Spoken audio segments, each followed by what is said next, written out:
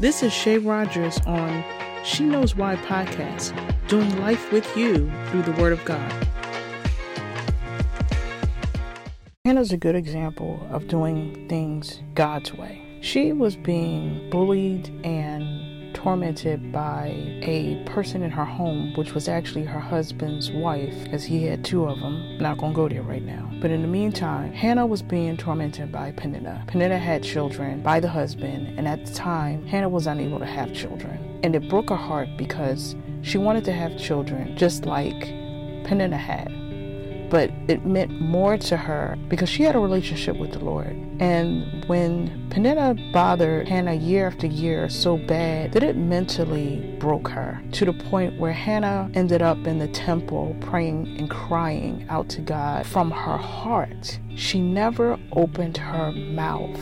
It made me think about how deep her pain was. I've watched people through the years suffer silently. It is an unbelievable burden and heaviness to the heart that only you can understand if you've gone through it. But to watch it and the Lord allow you to see what the person is enduring, it breaks your heart. Hannah continued to pray because she knew that God could do anything but fail. And while she was praying, she had times where the tears just fell.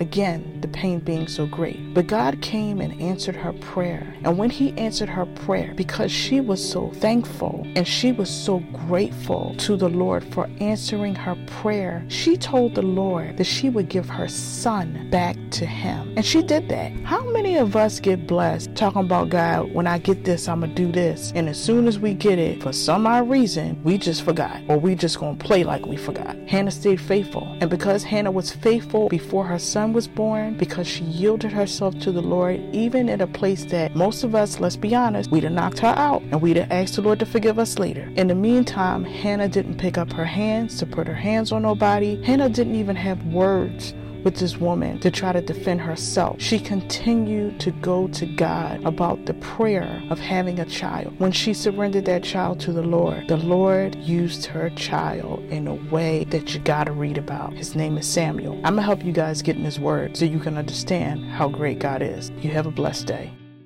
This is Shay Rogers on She Knows Why podcast, doing life with you through the Word of God.